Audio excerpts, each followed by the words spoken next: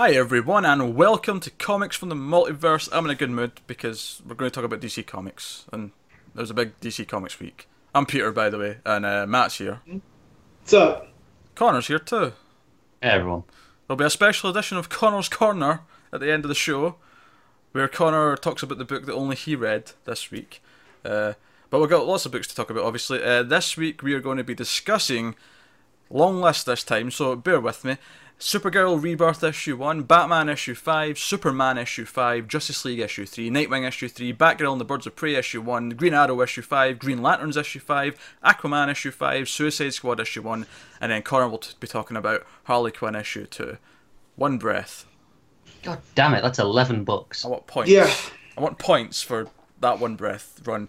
So that's what's coming up on today's show. There will be timestamps, as always, in the description. You can click on those to jump around. Before we get to that, though, the solicits are coming on Monday, right? So for next week's episode, we'll have the full solicits and we'll talk about them like we normally do. But as they always do, they like to tease us with a few early ones just on their own. There's maybe 6, 7 of them out. I'm only going to bring up 3 of them here. I'm just going to leave the other ones till the full solicits, because some of them are just, it's part 4 of this arc, or it's part 5 of this arc. Not a whole lot to say, especially since I tend to avoid reading the descriptions of stuff that's the middle of an arc, just for spoilers avoidance. But the interesting ones, the 2 main interesting ones are the fact that November is going to have a 5th Wednesday. And thank fuck, November is going to have some annuals to fill that 5th Wednesday, so we're going to have books to talk about that week. That's nice. That's really nice. So there might be more in the full solicits, but so far we have Batman Batman Annual issue 1, which is going to be an anthology style. It's called Silent Night, and it's going to be set during winter and it's a snowfall during Gotham. And it's got stories by Tom King, Scott Snyder, Paul Dini, Steve Orlando, and Scott Wilson.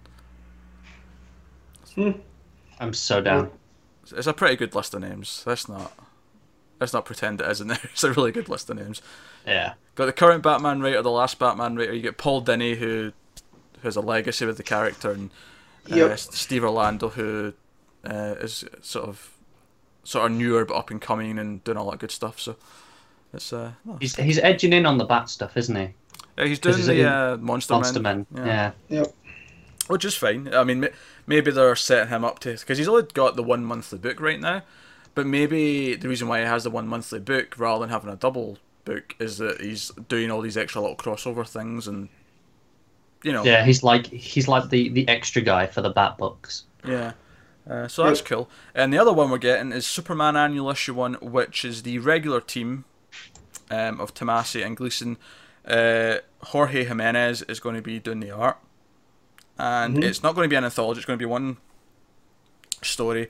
And here's I'll just read the description for this one, cause since it is just the one story. Earth to ashes, ashes to ashes. Mr. Oz told Superman that not what he thought he was. Now Swamp Thing comes hunting for the Man of Steel to discover what strange connection the new Superman has to the planet. But their contact is something neither is prepared for, leaving Kal-El battling the Earth Elemental who wants to bury him. So we've got a Superman versus Swamp Thing issue, but it's going to play into the whole he's different, Mr. Oz, mystery stuff. That sounds like a fun story. Burn him. That's it. Heat vision. Jeez, that got dark. That's it. So, but Matt's going for the quick kill. Yo, if I had heat vision, there'd be less people in this world. No shit. Like, that's it. Oh dear. Yeah, so both of those are out in the 5th week in November. They're both listed as 48 pages for $4.99. Standard. Yeah, that's kind of normal. That's what you expect from an annual. And they both sound interesting and worth reading. I'm wondering if we'll also get Green Arrow and Green Lanterns annuals, because those were the 4 books that all came in the first week of Rebirth. Yeah. So I would guess that those 2 might get annuals as well, but it's just a hunch. I don't know. Batman and Superman seem obvious ones to give it to first, But whereas the others not as much. I think there'll be at least one more though. I don't think. I think there'll be a couple more, but I'm not sure it'll be those ones that you mentioned. If you were going to guess what the first other annuals may be, maybe Nightwing, Wonder Woman. Yeah. Okay. Also, Jim Lee's been on the internet lately saying how, as a co-publisher, he envisions Harley as the fourth pillar. Mm-hmm. So imagine that. Yeah, she does have a special like all the time at any event.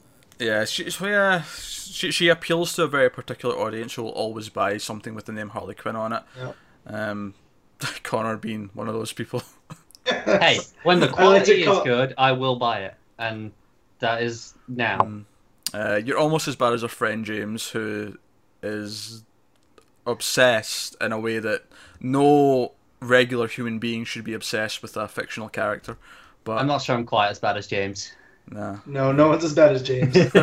Sometimes I feel like James has a teenage girl operating his brain. So yeah, it's like Inside Out. There's like a team of teenage girls inside there. It's like 4 teenage girls, and then this one guy who's just really into neon, like is the 5th person. I was just gonna say, and there's nothing wrong. We're not saying this is. Anything wrong not. With them. I'm just saying his taste in movies, TV, and music sometimes skews to that of my nieces in a couple of years. So, hey, he likes it. He's happy. That's cool. Also, big fan of Batman 66. So yes. He's odd. Actually, I wasn't going to bring that up as part of the news, but they did announce that new animated movie that's got Adam West and what's his face who did Robin and Julie Ward. Yeah, there you go. It's going to be so good. It's not for me. I'll just say that. Although the one thing I will say is I did watch the trailer, if you can call it that, because it's kind of a separate thing just to promote it. I do think Adam West sounds far too old to be doing this now. Yeah. Old He sounded old for a while. I mean, you hear him on Family Guy anytime recently. He doesn't sound like he's acting though. He sounds like a delusional old man reading lines off a bit of paper. He has them for a while, but... How is that far from the truth? It's a good point. I know, I love him off Family Guy's Mayor Adam West, and that makes me laugh every time. Because he's so game for that type of stuff, and it's no surprise that he's coming back. Yeah, he has fun with it, Yeah. Oh yeah, I'm sure he's all for coming in and doing stuff like this. But now the one last book that I wanted to mention, actually, just out of these early solicits, was Superman issue 10, because it is the start of a new arc. So I thought it was worth pointing out. And I believe this is the reason why we're not getting Super Sons until next year. Because the arc starting in Superman, starting with issue 10, is a Superman and John team up with Batman and Damian story. So I presume that this will lead in to Super Sons come like maybe February. I'm so excited. So, yeah, it's cool. Yeah, it's got a really nice cover with the father-son staring each other down. You know how Tomasi and Gleason were the ones that did Batman and Robin and did all the stuff with Damian? Do you think he could be doing Super Sons as like a pair up? Yeah. Maybe. He's always worked on 2 books, because even when he was doing Batman and Robin, he was doing Green Lantern Corps. So and then he moved on to Superman, Wonder Woman. But has he ever done 3 at the same time? Because remember, Superman's 2 a month, so... Yeah, but I'm sure he's writing those out like normal. You know what I mean? Like, it's more on the art that the double shipping bears the burden of. Yeah. So.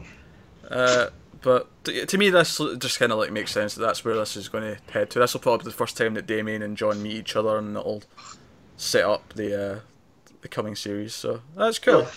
And it'll make everything feel like connected and part of a universe again if it actually is set up in one of these books beforehand. And by the time that comes out, the actual series might be solicited. That's true. Yeah. In fact, it wouldn't surprise me if they happen to time it so the solicits for the first issue are around the same time as this coming out. I can see it. Mm-hmm. It would make some sense.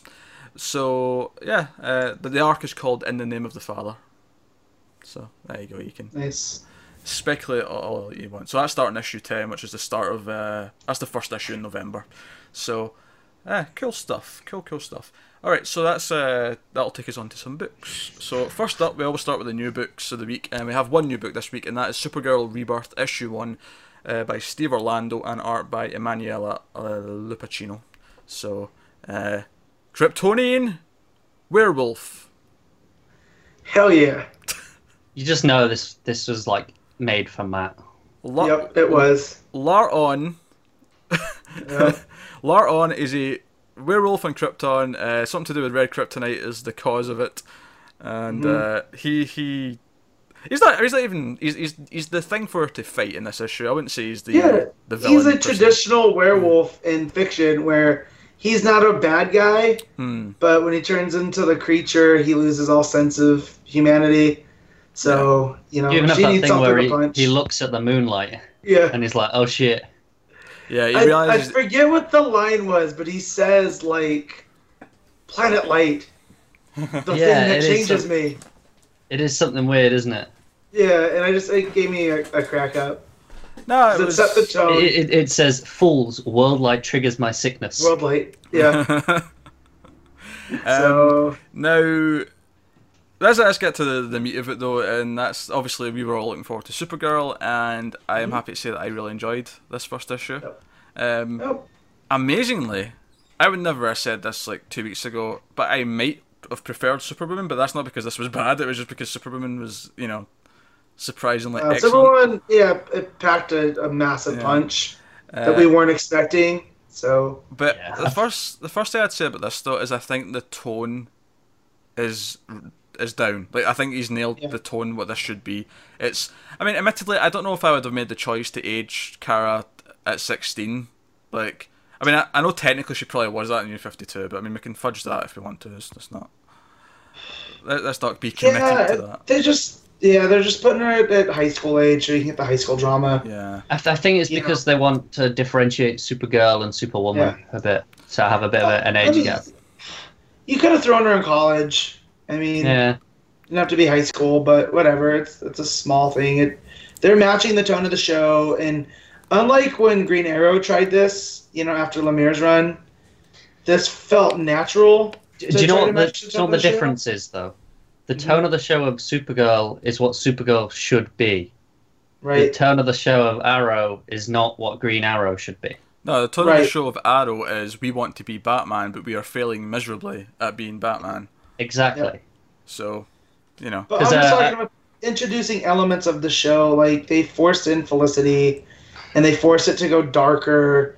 And, I quit after 2 issues just because it was terrible. Yeah, though, the DEO and the Handler, it's not quite her sister, but there's some similarities there. And then her parents, too, borrowing the names from the show.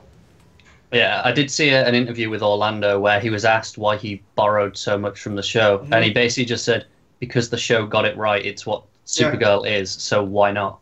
Yeah, I think the interest of the Danver parents, they did they mention Alex? I don't think they did. No, so there might not be an Alex in this, which I'm kind of fine with, because Alex did. It's funny because I've been rewatching the Flash and Supergirl leading up to the new seasons, and I just hit Flash season 2 Supergirl, so I'm just sort of alternating between the two, like the episode by episode.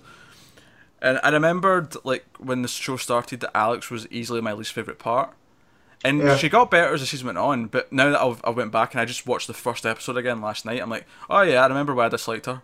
Like, she's just really, like, whiny and stuff. So I don't know if maybe they'll bring her in later. But, the Danvers being there's fine. They've got Director Chase, the head of the DEO, and they help Supergirl, like, get better because she's, like, suffering from, power loss and similar stuff that New 52 Superman had. So they fly her into the sun so that the sun will just reignite all her powers. That's right. Solid plan. And if I have one complaint about this show, and it is literally the only complaint I could have, is that I do feel that aspect of it's maybe a little bit just kind of rushed. Like, it's just...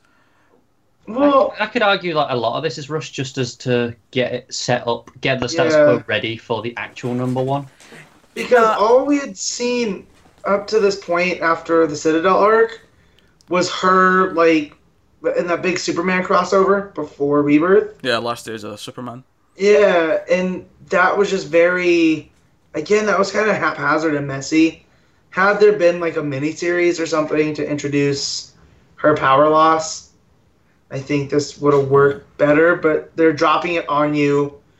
Her powers are flickering in and out, and now they're gonna launch her into the sun. The thing is, though, is that Orlando clearly wanted to just fix it as quickly as possible, so that we could get past it and start telling Supergirl stories. Yeah, he clearly wanted, once we hit the actual number one, let's just go with what this wants to be. Forget getting everything back to how it should be. This issue was about, like, it was like a mission, it was like a proof of concept. Here's what the tone's going to be. Here's how the character's going to feel. But a lot of the plot was, let's like fix the shite that was around that we didn't want to keep around. So, you know, and I think it does it fairly well. So, I really like when Chase is explaining, right, you're going to have your parents, in quotations, are your handlers, and you're going to actually experience being a human, because that's important. You have to do that so you fit in and all that. So you're going to go to high school, but when shit goes down, it's time for a job for Supergirl. And I really like that page, and she likes flying as it says that. And, it was just, it felt fun, but it felt like it had a heart. I liked that she didn't want to just give up on the werewolf. She was like, no, we're going to try and help him. We're going to try and rehabilitate. Well, it should be said, too, that her dad is the one that locked him in the Phantom Zone until they could find a cure. Yeah, Zor-El, yeah. Yeah, Zor-El, and then they tease him at the end, which... This is where it gets a little murky, because they've already used the Cyborg Superman Zor-El thing, which I always thought was weird. Yeah, she didn't. She never. I actually went back and read that arc from New 52. Oh, you did? Because I wanted to be aware of just what had happened, if any of it was relevant. She never found out that. That's her dad. That's her dad. We did as a reader, but she never found out. Right. So I don't think it'll actually be a big deal if you didn't read that, because she doesn't know. So you'll just be in her shoes. That's fine then. That's good then. I just thought that always was such a weird thing to make Zor-El the whole Cyborg Superman. I think it'll be good here. I think he'll explore the dynamics of that and her father being. But the weird thing is, the Cyborg Superman didn't know that he was her father either. He finds out towards the end, doesn't he? He finds out towards the end because he basically steals her life force to become human again, and he gets all his memories back, and then he reverses it once he realizes who he is, because he doesn't want his daughter to die. Well, it wasn't as terrible as the covers made it look. That's good to know. Honestly, the writing wasn't amazing, but the ideas weren't as terrible as the Instant Light. It was decent. Yeah, it was New 52 writing, basically. Yeah, with some decent ideas. I'm just happy to have a Supergirl back, because New 52 Supergirl wasn't terrible when it started. Like, it was a fun use of the character. And you got the Silver Banshee stuff in there. And they were working. I am so glad we're back to a classic looking outfit. Like, I was just going to say, that splash page where she comes out in it. It's so nice. Yeah, it's like, thank fuck. I mean, it's not. I didn't even hate the other outfit. Like that other outfit would be fine on a new character. Like, if you get brought up a new... Well, it's very Power Girl looking without the window, Like, it's a bikini, like a single... a one piece. There you go. Yeah, there you go. But now here it looks like Supergirl, and, skirt, no skirt. If they want to give her pants, cool. But, like, this looks like a super character's costume. Yeah. So. No, I'm fully in the skirt camp. I feel like it just... I don't know, something about it doesn't look like Supergirl if it's not a red skirt. Huh? I don't know. Yeah. But it's very much like the show. They've kept a similar kind of S design. I like the idea that Zor-El's S was slightly different because it's a different branch of the family. Like, it's very similar, but there's some slight differences. Maybe because when he marries whoever Laura's mother's is, I can't remember her name. Yeah. Laura? Allura. Allura, there you go, thank you. Like, maybe when Zor-El marries her, like, her family's style integrates with the L one. Like, every time someone gets married, it alters a little bit based on who they've married, and that's why Zor-El and Jor-El's symbols are slightly different, but similar. I don't know. I'm just theorizing. It really doesn't matter, does it? It doesn't. But they're the L's of Argo City, and they were, I don't know what city Jor-El and Lara were in.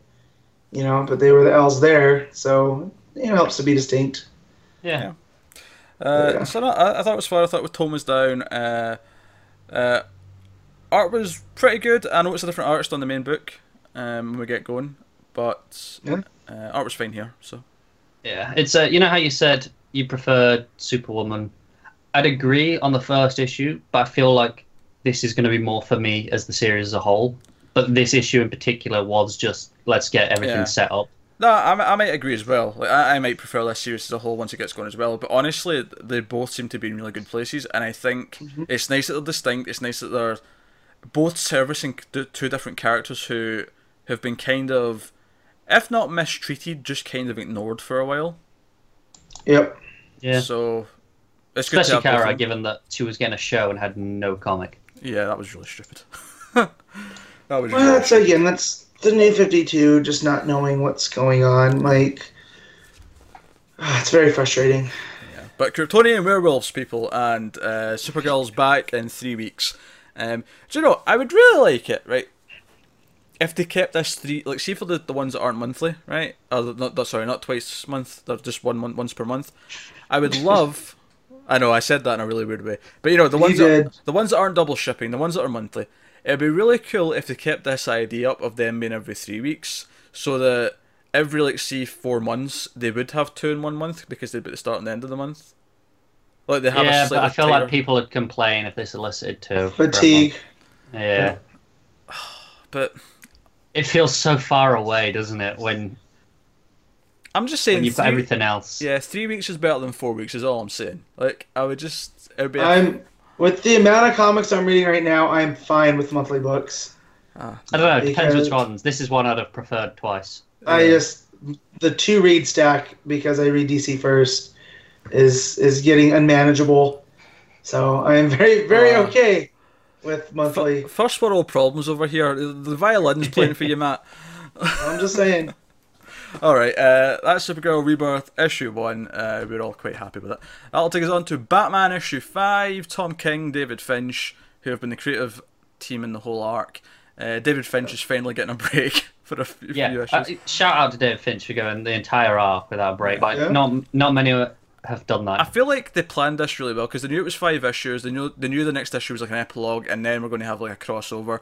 So I feel like they planned this very well, where he made a point of getting his 5 issues for the whole arc done, so that the next guy could have his. Because who's the other main artist on this book again? Yannon.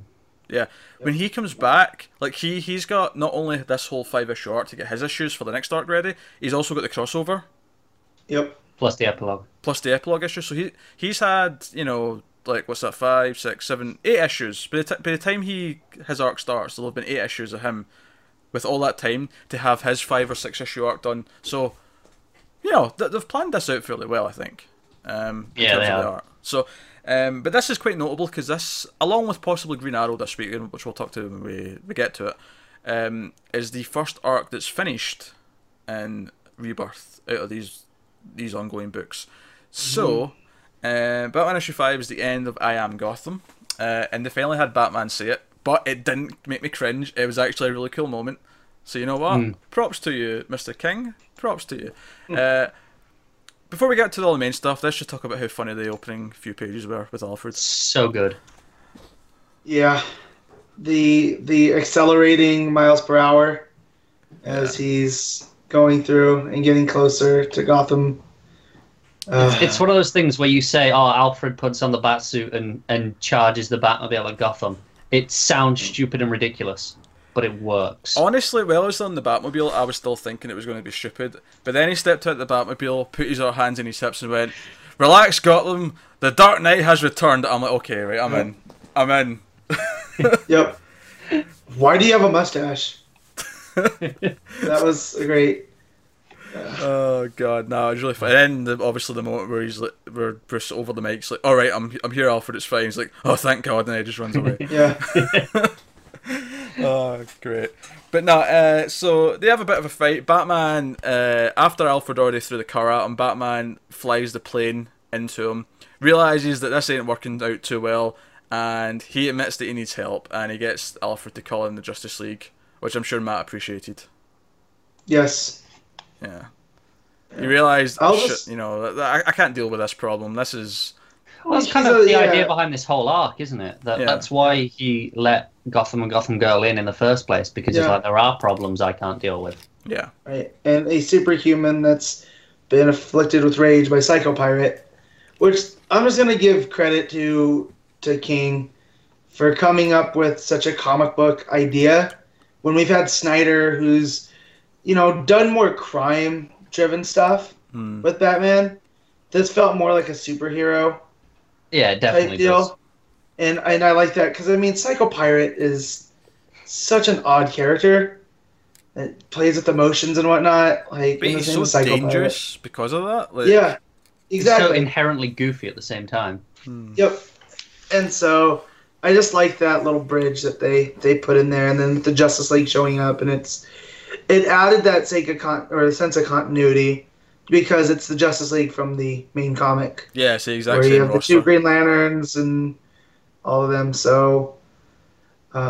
But no, yeah, my main problem with this one was towards the end, where I have no idea what's going on, and I read the end section 2 or 3 times. See, the end bit is where I got excited about the book going forward. Okay. So, when do you guys want to set me straight? Well, let's talk about what it actually is. So, the way the issue ends, it's worth mentioning as well that Gotham Girl's in the Batcave with Duke. Throughout the issue, and we get some of the backstory. So before we even talk about the ending, I do want to talk about where they got their powers, because they bought them from someone. We don't know who, so that mystery's still there going forward. We might find out next week, given that we're getting like a Gotham Girl focused issue. But I say next week, you know what I mean, next issue. Might as well be next week. 2 weeks. Actually, it's 3 weeks because the stupid 5th. Oh fuck. Wednesday. I know. Fucking 8-5 Wednesdays. I know, it's upsetting. We need those annuals quick, DC, come on, get them going. But every time they use their powers, they lose like years off their life. So the way she describes it is, we can be normal for decades and then be like a Superman for a couple of days or maybe months, but we could be gods for a couple of hours and then just die if we wanted to use that much power. So that's very interesting, and I'm really curious, because obviously the mystery of who sold them the powers, I'm sure is something that will come back up. To go to the ending, because this is where things... So Gotham Girl gets convinced by Duke to be brave, and she goes out and like stops Gotham, and Gotham dies in her arms, hereby ending the arc. But as the final page like hits, we get some narration from Gotham Girl, seemingly from the future, where she says that her and Duke got married, and that on this day when her brother died, it was the start of a chain of events that led to her killing Batman. And she specifically says Bruce as well. She doesn't say, because my first thought as Matt's dog comes traipsing into the podcast. Lay down. So I'm a half-deaf lab. My first thought is after I read it was maybe it's the idea of the Batman that dies, but then when I read it again, oh no, she specifically says Bruce. Like no. She says Bruce before, where but then the final panel is the death of Batman. Yeah, but what does she say when she says Bruce? Though she specifically says Bruce. She says Bruce before. Let me find it. It's on the same page. It's on the same page. Yeah. He says. Oh, you're right. He says after Bruce did what he did, after he died, how he died. Yeah, exactly. Yeah, you're right. So, intriguing. It's intriguing that they're setting up that her and Duke... I mean, even though I could tell earlier on this year they had chemistry, so it's cool. Yeah, in the cave, they were good together. Yeah. So I'm fine with that side. My only issue with this is that I feel that we've had too many Batman possibly dying arcs in the last 5-6 years. Yep. I get that, but the fact that it's saying it up front like this makes me think it's just a swerve. Yeah, but this is... that's my whole thing. Is it a swerve, or is it... Because she could just be crazy, too. She could be, because Psycho Pirate's still affecting her. Right, and that's my whole thing. What confused me is, were we supposed to read it as this is a fact? Or is this just her narrating? Her narrating it, yeah. Yeah, but is it like... Is she telling it? Because this is the first time we've had her narration, right? I think so, yeah. I think it's what she believes, Whether it's true or not is something else that we'll find out. I think her still I think her still being affected by Psycho Pirate is a big possibility. But as far as like saying it up front like that, didn't Batman R.I.P. have something similar where it teased it right at the start? I don't remember because that started with Batman and Son, and then did the whole Black Glove thing. Yeah, but I'm sure I have to go back and read it. I am positive. I don't know if it was right at the start of Batman and Son. I don't think it was, but I'm sure at some point, either early in Batman R.I.P. or on the lead up to it, there was a like, there's going to be a death of Batman kind of thing going on soon. Mm. Maybe I have to go back and read it. Maybe I'm misremembering. Yeah. I don't know, but that is my only issue with the issue. Not to use the word issue too many times, but. I did like the issue overall, though. I actually really... I thought the action was fun. I thought Batman calling Justice League was cool. Gotham Girl, gaining the courage to go out and fight him and making the right choice. I liked all of that stuff. My only complaint would be, another Batman possibly dying thing. I hope it's a swerve. I hope she's actually still crazy or affected by Psycho Pirate. I won't mind. Depends how it goes. I did like her holding Gotham, like Lois and Clark. Yeah. That's Superman. It was nice, that touch. Yeah, it was very, very similar. So no, I liked the book. I thought it was a great end to the first arc. I've really enjoyed the first arc of Batman. Yeah, definitely. Yeah, I like that he flew a plane into Gotham and not the city, the person. It's usually the cats interrupting the show, so we have some dog activity going on, some canine. Because he can't do anything quiet because he's 100 pounds and 11 years old. So, yeah.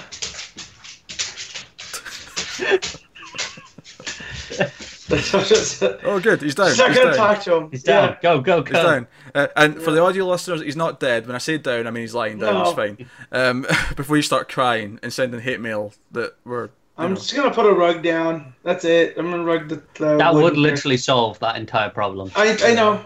So... Well, there you go. Alright, so that's Batman. Really good end to the first arc, and curious as to what's coming next. So we've got a epilogue issue with Gotham Girl, and then we're on to Monster Men for a couple issues. So, fun stuff. That'll take us on to Superman issue 5, Peter J. Tomasi, Patrick Gleason, and art by Doug Mahnke. Do you know what I really liked about Superman and Batman this week, and just in terms of having them side by side? I liked that Batman, to use a wrestling term, Batman put over Superman by saying he needed him to deal with an issue, and then Superman put over Batman because there's a fucking Batcave on the moon.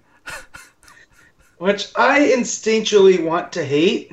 But you can't because it's amazing. I can't because it's so comic book. Like, New 52, I felt went out of its way to be like, look how much like us they are. And I was like, well, that's not why I read comics. Yeah, I read comics for the fun. Yeah, I don't know. It's so Bruce though as well.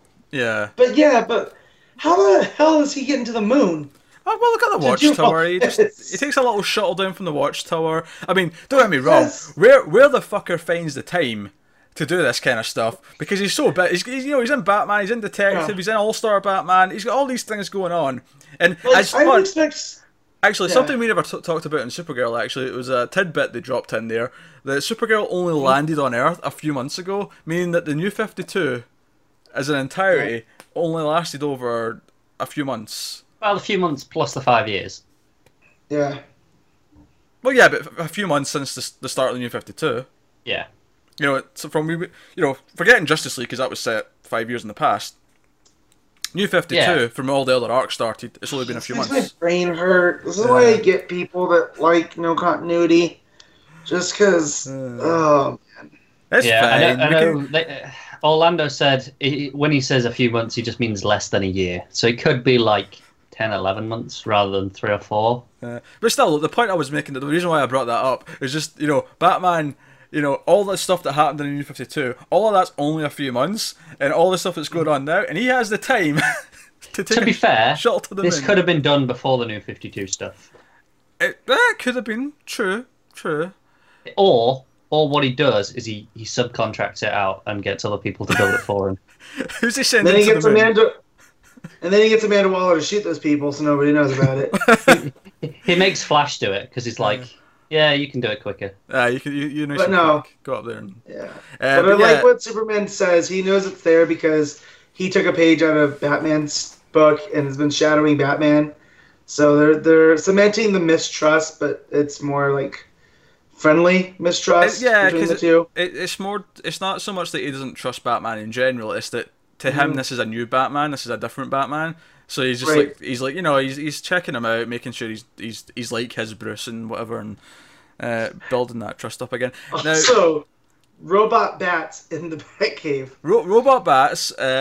Some sort of defense system from the seems of it, and we also have the Hellbat mech suit, which Lois goes into Iron Man style to beat up Eradicator. Which that was just a badass moment. Like I know it was so cool. It is one of those goofy comic things, but her and John like taking him on in like a fight was just kind of really badass. Well, Superman was inside Eradicator, sweet talking the Kryptonian souls to help him in the fight. How creepy was that? The art for those things, though. Oh, they did a good job. So good. That different, like the coloring, like going all blue and stuff for that those panels was really nice touch. Yeah. But yeah, and also the whole taking people away from Metropolis, so Metropolis doesn't get I noticed that. I'm starting to think like who's ever in charge at DC is like going, all right, that's the Zack Snyder does in the movies, but we here in the comics, our heroes still act like heroes. Not even the comics, even the Supergirl TV show. There was an episode. Yeah, that's that one too. Halfway through the season that directly showed a very similar scene to the end of Man of Steel, but made a point of saying, "Oh, but no, she'll stop and try to save people from the debris and stuff." Yeah. Anyway, but it just shows that this Superman is the real Superman, for all lack of a better term. So I appreciated that. Do you know what I like about the dynamics in this book, right, and something they've been developing over this arc, is that Superman, surprisingly, is the protective one, and Lois is the one that's like, no, let John throw a punch, let him get into the fight. Like, I like that, because it plays to Lois's character as well, because she's like, the feisty reporter who'll get into danger because she wants the story. She's scrappy. Yeah. So I like that. Well, it makes sense, because Clark's lived his entire life knowing that if I punch somebody too hard, it's going to vaporize him. Yeah. So let's try to keep the boy in check. So, but then Lois is like, no, let him be a little boy, let him fall off and stuff. Yeah, exactly. So it's good. It's playing both of them to who their characters are, and it's tying into just how they will be parents, and it's really fun to read. But when you're reading a good comic book, it should feel like you're watching something, because you're that into it. Yeah, that's true. It's the best compliment I can give to a creative team in a comic book. But no, I assume Connor geeked out at the Obi-Wan reference as well. Yeah. I mean, obviously.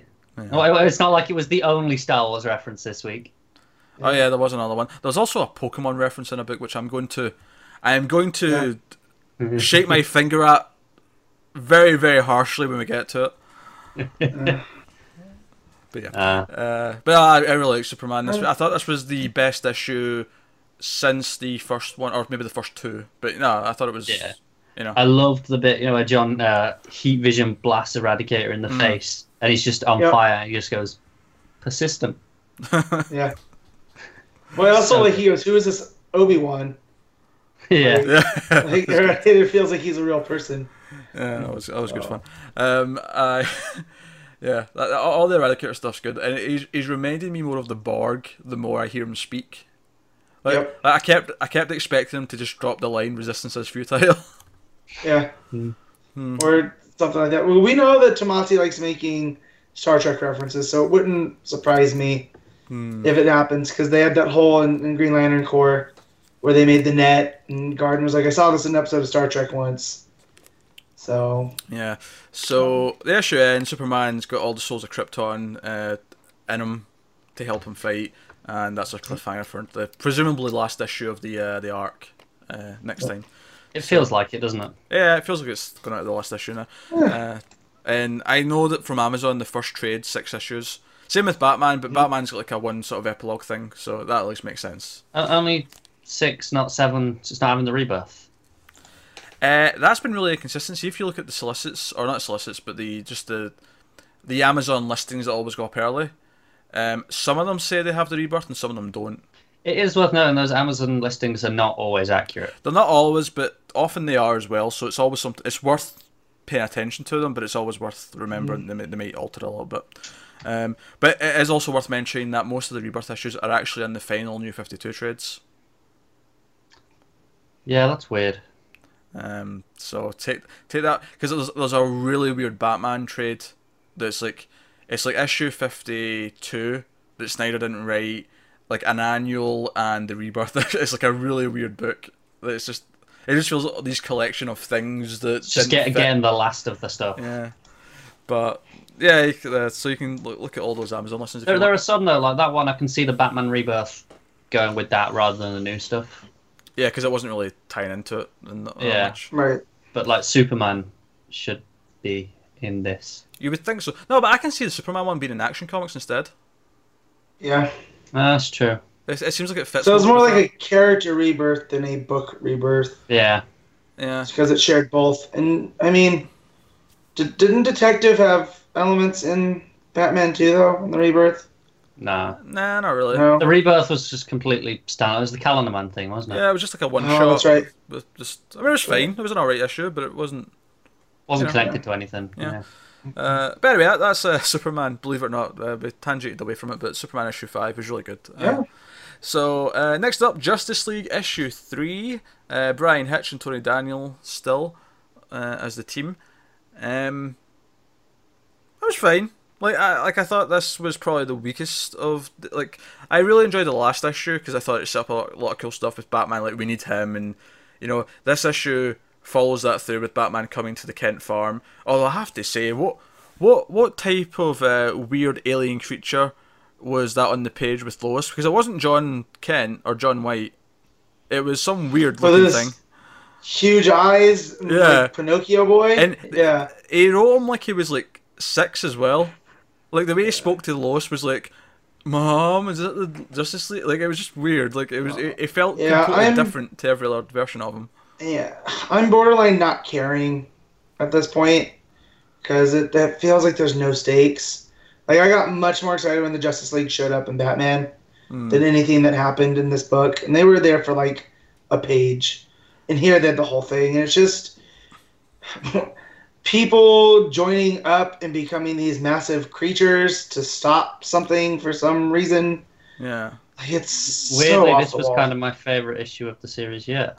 Oh, here we go. That's so there off is the wall no hope stuff. for you. I know that, like you said, it is so off the wall, and the big massive creatures all standing around talking. Like, I found that interesting. I'm not as uncaring as Matt. I'm still enjoying it as a fun romp, but I do think this was probably the weakest issue of the main arc. It might be better than the Rebirth issue, but it's like bootleg Morrison type of stuff. Like, it's not quite Morrison, but it looks like Morrison. Yeah, but I like the idea of these big giant being things all representing the different stuff. Like, when like the Aquaman rises out of the sea and the lighthouse like crumbles behind it. I really like that. Yeah. Oh, that was good. That was good throughout. Yeah, it's fine. I care more about the weird art than the actual story. Actually, the art was fine throughout, with the exception of John. I want to point that out. And also, what I mean by the weird art is, like, we're getting these weird probe things that keep attacking that are like bugs, and then these gigantic people made out of more people. Like, it's so weird. Yeah, so, I have to admit, I have no idea what's going on. I don't think we're meant to yet. Obviously, they're going to reveal more of what these beings are, the Kindred or whatever. Wonder Woman's inside one of them. She gets trapped in one of them at the start. Yeah, well, and I get that whatever put those seeds there, these guys are there to stop that. Ultron, Matt. Ultron. Uh-oh. I caught it quick that time. Didn't get loud yet. Well done. But whatever implanted those seeds that Superman is going to have to find a way to get out. That's what these giants are there to stop, I would guess. Yeah. Celestials, almost. I think I just felt like there was less advanced in this issue compared to the last one, so I just didn't enjoy it as much. Yeah, I had fun with it. Again, still liking Jessica and Flash. Yeah. Yeah, their Fulton's still good. Yeah. Yeah. I liked the two lanterns going off and doing their thing. Yeah, they go In off into space. space to try and find the source of the things. Yeah. That's what they're getting called, the things. Because let's be honest, they're probably never going to get brought up again after this arc's done. So the No, things. they're not, and that's fine. But, No, like I say, it's a romp, and the issues are varying. I'd say this is probably the weakest one, but that's Justice League. fair enough. That'll take us on to Nightwing issue 3. Tim Seeley and Xavier Fernandez on the art. Nightwing's been great so far, like really, really good. And I think this continued that. This was a fun issue where Batgirl shows up. Yep. More Babs, always good. Thumbs up from me. Babs shows up to find out why Nightwing flaked on their date, and is not too pleased about his working with Raptor. But she joins up to help. I like the reference to the whole date thing. You remember the first issue where, this was a date. I thought it was superhero stuff. And then in this one she says, well, if we can't be on a date, then we can do some superhero stuff. Yeah. That was a nice callback to that joke. But it's basically the three of them going through a house which is full of booby traps and puzzles to get to this guy who designed the maze that Batman got lost in under Gotham in the Court of Oz, which is really cool. So I had a lot of fun with this one. That's another good issue, and it does the whole thing where the issue starts like further ahead, where you think Raptor's killed this guy. Raptor has the worst reputation because every time he does something bad, and they explain it out later, I think, oh man, no, he's done crossed it this time.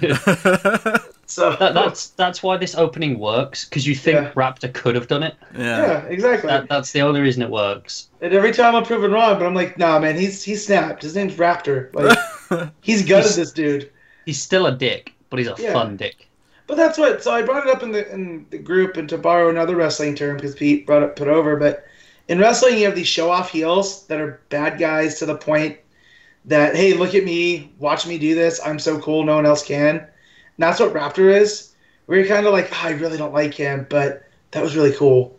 And they work out with that way here. He's really growing on me, though. Yeah. He is. He's growing on me, and I think... I'm not sure where they're going to have him end up, if he's going to be like a recurring character once the arc's done or whatever. Maybe he will, maybe he won't. But I like what they're doing like with exploring Dick's character, because Babs is obviously really like against what he's doing right now. Like everything, like he's like stripping away everything that makes him Dick Grayson. And Raptor's arguing that no, this is who you really are. You've just been manipulated by Batman since a young age and all that. But is he stripping away what makes him Dick Grayson? Like, because I feel there's a long game being played that he's not that's really. the argument, isn't it? This is the analysis of his character. But what I think is going to ultimately happen here with Dick, though, is he's going to realise that a lot of what he thinks is just Batman teaching him is still him. Yeah, you know, that's why Batman brought it out. Yeah, that's what he's going to ultimately learn, and he's going to have trouble getting there, obviously. But no, Bab's been upset at him, really upset me, because it's like mum and dad fighting. I really like the Robin Hood story. Like, since he was a carnival kid, he traveled around. All he had was this book about Robin Hood, and and he would bring it up to Babs. And I like how he says, the daughter of the police commissioner is like, yeah, if you rob from the rich to give to the poor, you're still breaking the law.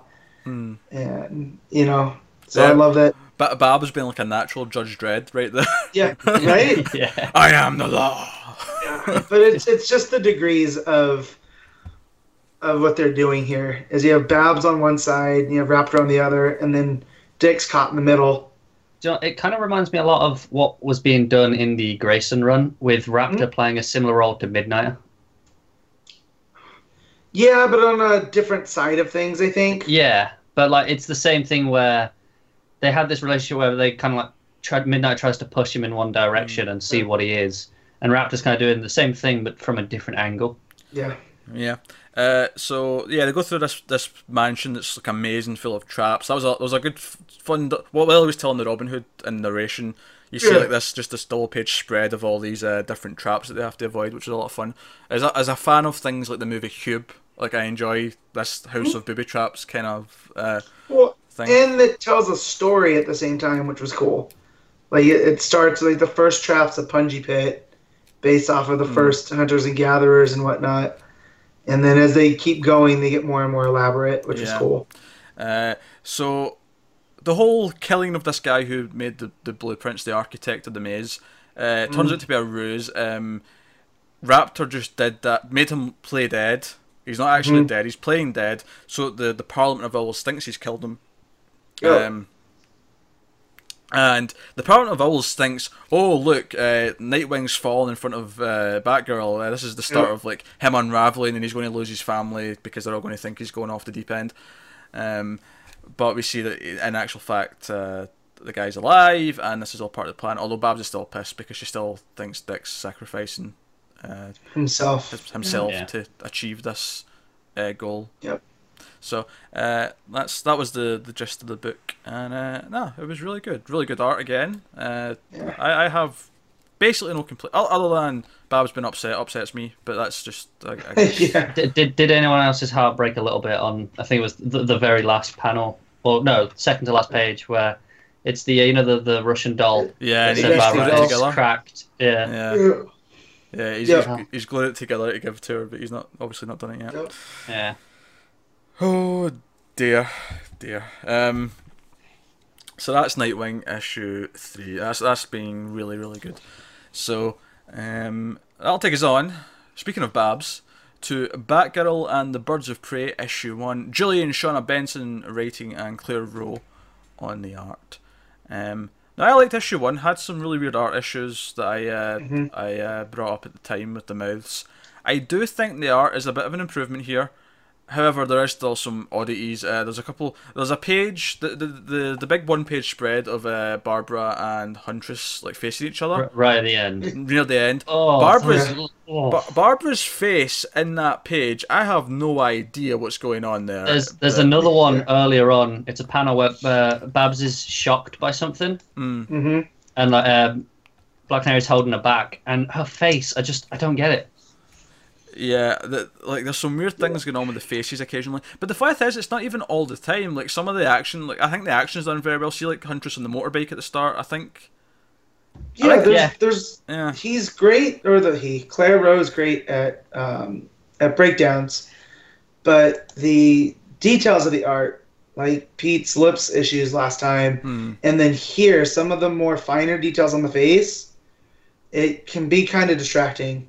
I think that she has a really good sense of motion. Yeah. And the movement always feels great. But any time, like you say, its faces, detailed points of impact just look wrong. Yeah. That said, though, it is still an improvement over the last issue. Because in the last issue, almost every single panel with a face in it, I was like, oh, those lips look weird. Whereas this issue, it was like, once every second page I was noticing. Well, sure, but there are some points where they avoided it by just not having any lips. Yeah, there's at least twice where Babs just has no lips. Yeah. Which honestly, go with that. It works. That's the whole thing. Do a minimalist style, then if that's what you're gonna do. If that's your problem, work on it by that. That's fine. Yeah. But the mix and match is weird. Exactly. Yeah. So the plot of this issue, of course, is that the guy they were chasing in the Rebirth issue, which, by the way, the Rebirth issue is basically issue 1, and this is basically issue 2. So if you didn't read the Rebirth issue, you should, because it was the first part of the story. But so the guy they were chasing after dies from lots of bites, and we see later on what those bites would have been. And so Batgirl's bought the clock tower, the lair of the Birds of Prey, which is cool, nice touch. And they basically say they go after this guy, this crime boss named Santo, I believe his name was, and they go to his mansion. And he's like this exotic guy who has like lions and tigers and all types of animals that you shouldn't have in your house because you're probably going to get killed. There's a few zebras in there. Yeah. And so Canary and Batgirl go to question him, and Huntress, of course, has already beat them there. And she's trying to she's waterboarding the guy in the fountain. God, it's such a difference in character from what we were reading in Grayson with her. And that's fine, but I'm still used to her being that version as matron. Yeah. And measured and careful. and here she's just waterboarding dudes in the fountain in his backyard. I think it's like the fact that she has a mask, so she feels like she's got the freedom. Sure. Maybe she's just kind of letting loose a bit because she's like not too concerned. Yeah. I'm just taking it she's angry, therefore is a bit more reckless. Yeah. So. But so there's a great debate stuff going on here. Everything with Babs and Huntress like arguing about what to do. I laughed out loud once they kind of agreed to work together, and they had to like establish how they're going to get information from Santo. And Huntress is like wanting to like torture him, and Batgirl's like, no, we interrogate him. And Black Canary says, let's put it to a vote.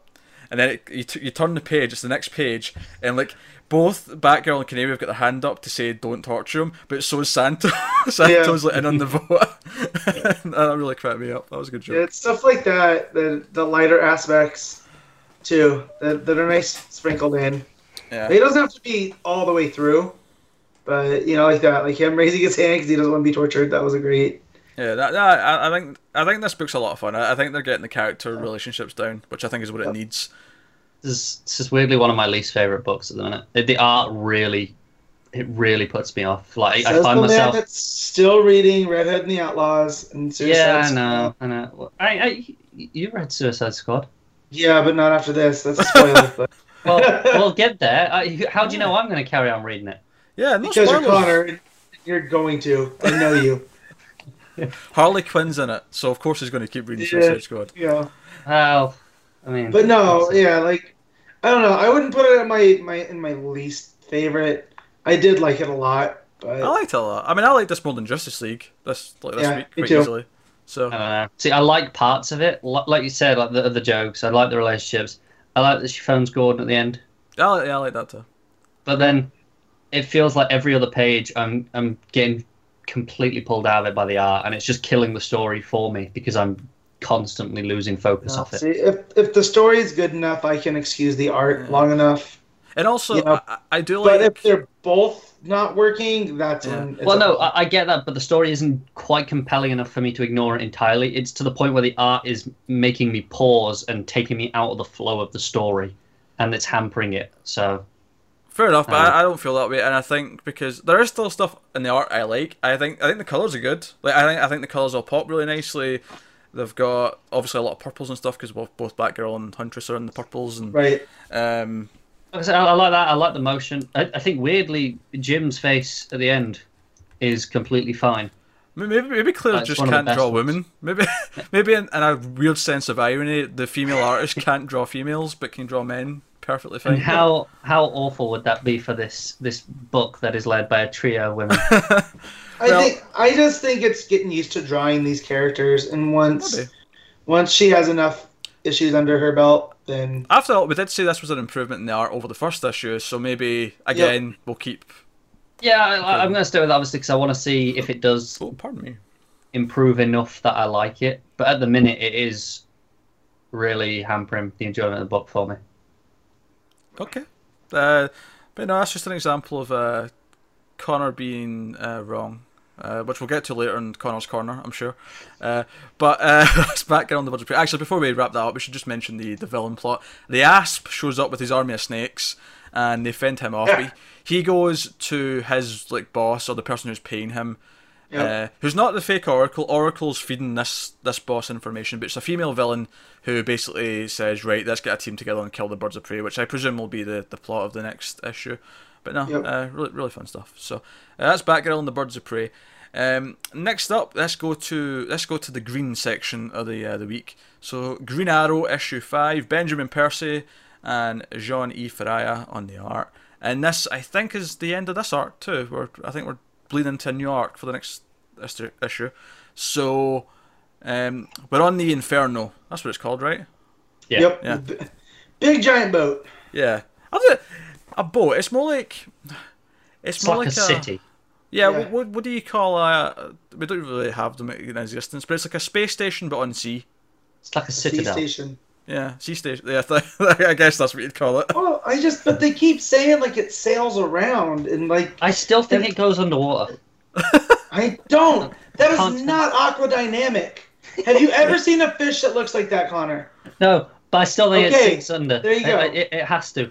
How the hell are they hiding this thing if Hey, it doesn't go underwater? To be fair, Matt. I don't. To be fair, I've never seen a building that shape either. I've never seen anything in existence of the world that shape. To be fair, I'm not sure how that thing floats. Yeah, that's. But I'm saying, maybe it builds all the way to the bottom of the sea, and it has retractable stilts that takes it down and up. Maybe it's a platform, but the way that Dante was talking about it, it operates in international waters, which tells me it moves around a lot. Yeah. So I don't know. I don't need to know. Well, that said, Matt, you could just ongoing. But Matt, you know what I mean? You could just be in international waters and be in that one international place and stay there. I guess. Like, once you go far out enough, you're in international waters, you can just stay there. All I know is that I care way more what's going on here than the physics of the Inferno, right? On the upside, though, Matt. What's up? Surely they're saving on taxis by being out in international waters. Well, they're an evil bank, of course they are. Even if they weren't an evil bank, I'm just saying, like, that's something a regular bank would do. Why is that? That's a bonus for them, not a bonus for anyone else. Yeah. You said that's a good thing. They're cheating the system. They're being even more villainous. I don't have my money in the burning bank. All right. My God, like there's Citibank kind of is the burning bank. So they're kidnapping homeless people. They're killing people. They're doing all sorts of evil, like scheming shit where they're setting up the domination of the planet. But they're cheating on taxis and that. We just can't allow that to happen. I assume they're doing that anyways, like most. Yeah, exactly. That's the line that we're not going to let them cross. We're not happy about that. My God, Oliver Queen as a tax accountant. Do you reckon Queen Industries is paying all their taxes properly? No.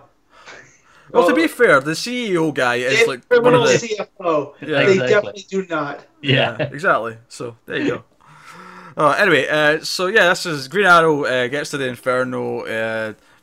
Him and Diggle, like, fight through. There's some great double page spreads like them just like fighting through various guys and sneaking in and all that stuff. One of my favourite panels in this issue actually is when he hears Black Canary use her cry.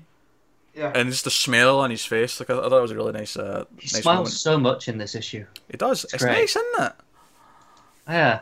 Nice. It's like even though he's gone through shit and hell to get to this, like almost literally for this, but he can't help but have fun at it all. Yeah. So, Emmy reveals that she actually is not evil, as we suspected. So that's good fun, and she fills us all in, and Canary breaks out as a cry. Nice big moment, nice big panel on that page of her using her cry. So it's one of those things where like the superheroes all have their one, like Superman always has the shirt opening thing, and whenever it happens, it's always like a fist pump moment. Canary has a cry, and you always see the rings, and good. Lanterns always have their charging, moment. So, I thought this was in a weird way, it was eventful and a lot of stuff happened, but it wasn't like a lot of plot. It was like just lots of action and like dealing with the end of this plot and setting up the tail end that teased the next thing. Yeah. But it was fun. Like I thought it was good. I thought art was nice again from for if you've been enjoying his stuff, you'll enjoy this issue too. Yeah. Talking about the art, the very first panel, the melted face. Oh my God, looks phenomenal. Actually, do you know what panels I like? See the page where Green Arrow finally reunites with Black Canary. And there's that close up where he smiles at her, and then then she slaps him. Yeah, like, I loved all that page. That page was just start to finish. Classic, yeah. That's a classic Arrow Canary moment. Yeah. But that's my only problem here is if this is the first time I'm reading these characters, and just through this book, their relationship's very, very rushed. Where they're he's smiling because he knows the cry yet. They really weren't hanging out that much. That is true, because in the Rebirth, they were like introducing to each other, weren't they? Yeah, so...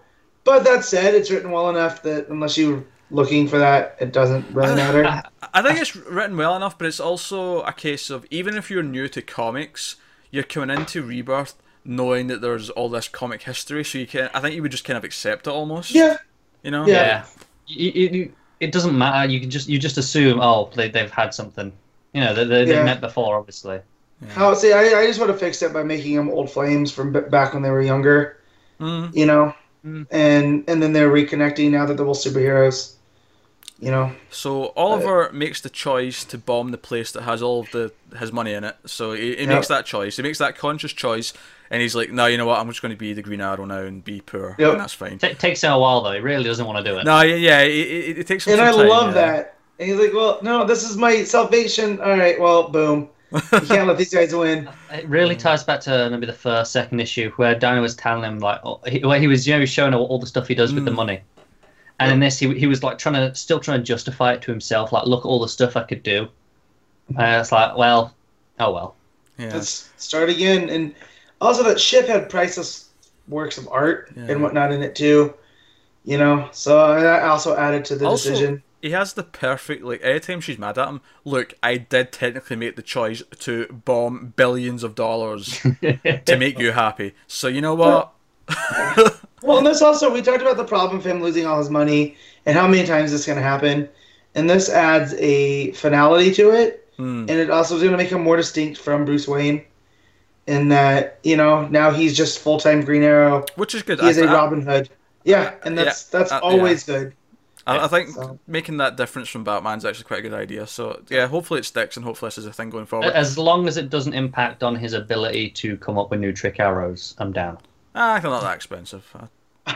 That's fine. No, man, I don't know. R&D is pretty expensive.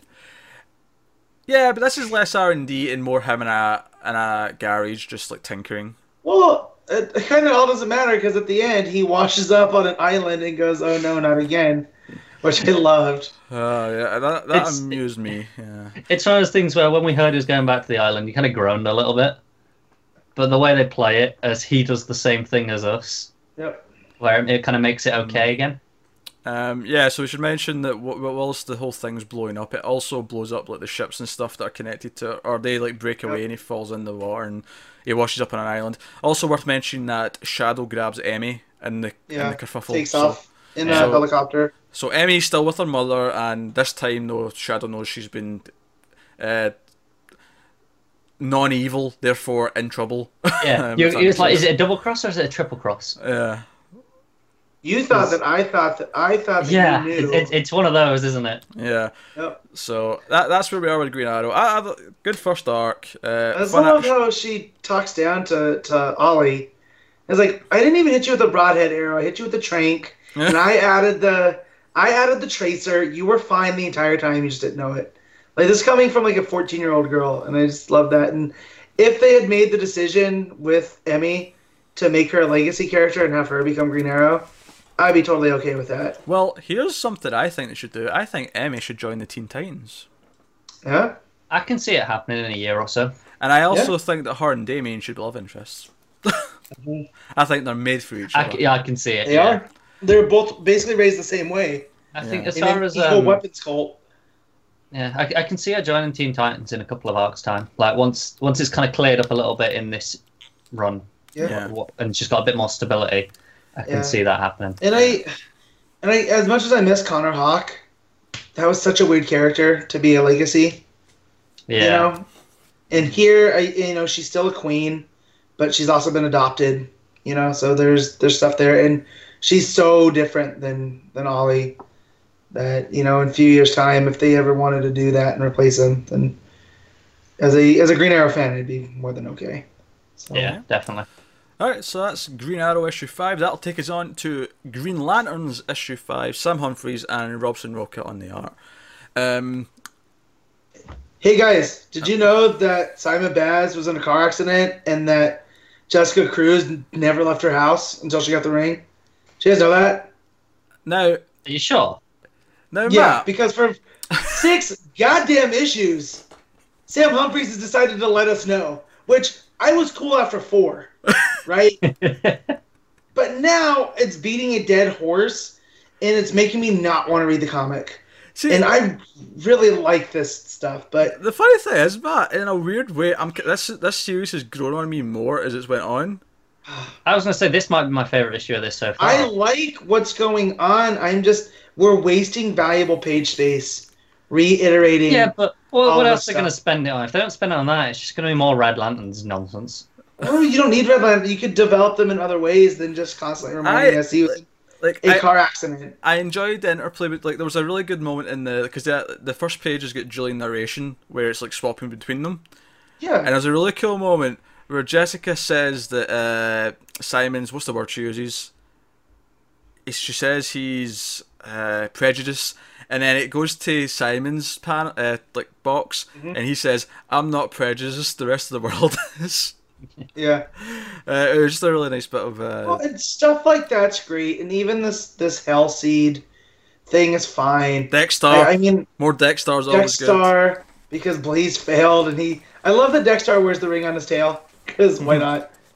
But yeah, if there's so much better ways to do the reiteration of their issues, like you could have had Jessica's sister, while she's trapped in this rage state, be saying about how her sister's, she locked herself up because of issues with willpower, or done the point of view of Nazir, his brother-in-law, in the accident, instead of them just retelling us it again. And it's just very frustrating as a reader, at least this reader. I get what you're saying, and they have reiterated this stuff a lot. At the same time, for whatever weird reason, like Simon and Jess, like they're really grown on me, and I mean I really like them anyway. But oh yeah, they like, because it was less about the punching the Red Lanterns and more about them fighting their inner struggles and whatever. I will say it kind of ends abruptly, like the way like Simon's in trouble and Jess is like cowering and saying she can't do it. It's proper a cliffhanger, isn't it? It's a proper cliffhanger. And I have no doubt that it's just the Emerald Sight. There's no way the Red Lanterns win. Oh yeah. I'm sure this is his. This is his Emerald Sight. He's gonna pop out of it and shake Jess out of it, and then she's gonna make her first construct. Which I like that whole sequence. Her trying to make the construct and failing and almost getting it, and then that's what causes her panic spiral to further go. So like an old man almost getting his first erection in years, but just not quite hitting it.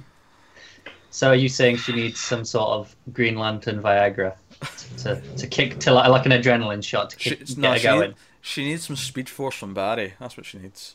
Oh no, that's some willpower. Yeah, that's exactly what she needs. I'm sorry for that metaphor, folks. I went off on a tangent.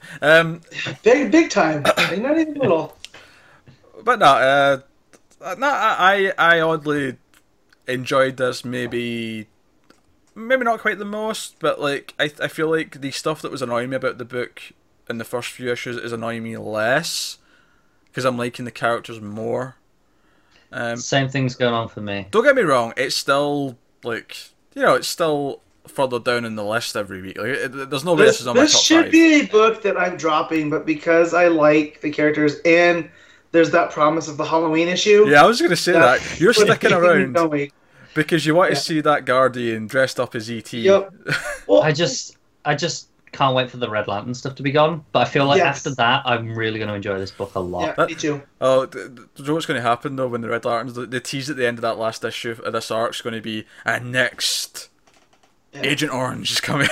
He's like, no. I will throw the book across the room. So hopefully I'm not reading it on my iPad. Yeah. Something that's not another color of the spectrum, please. Let's have something else. Although a Larfleeze Halloween special, where he just robs everybody of their candy, that could be funny. I could be down for that. That needs to be like an annual. You know what I mean? Not the main story. What I want is her Pokemon to come to life, and she has to fight them. Oh, there was 2 Pokemon references this week. God damn, this wasn't even the one I was thinking of. Oh yeah, negative books. No, I'm on your side. This was the worst issue. God damn it.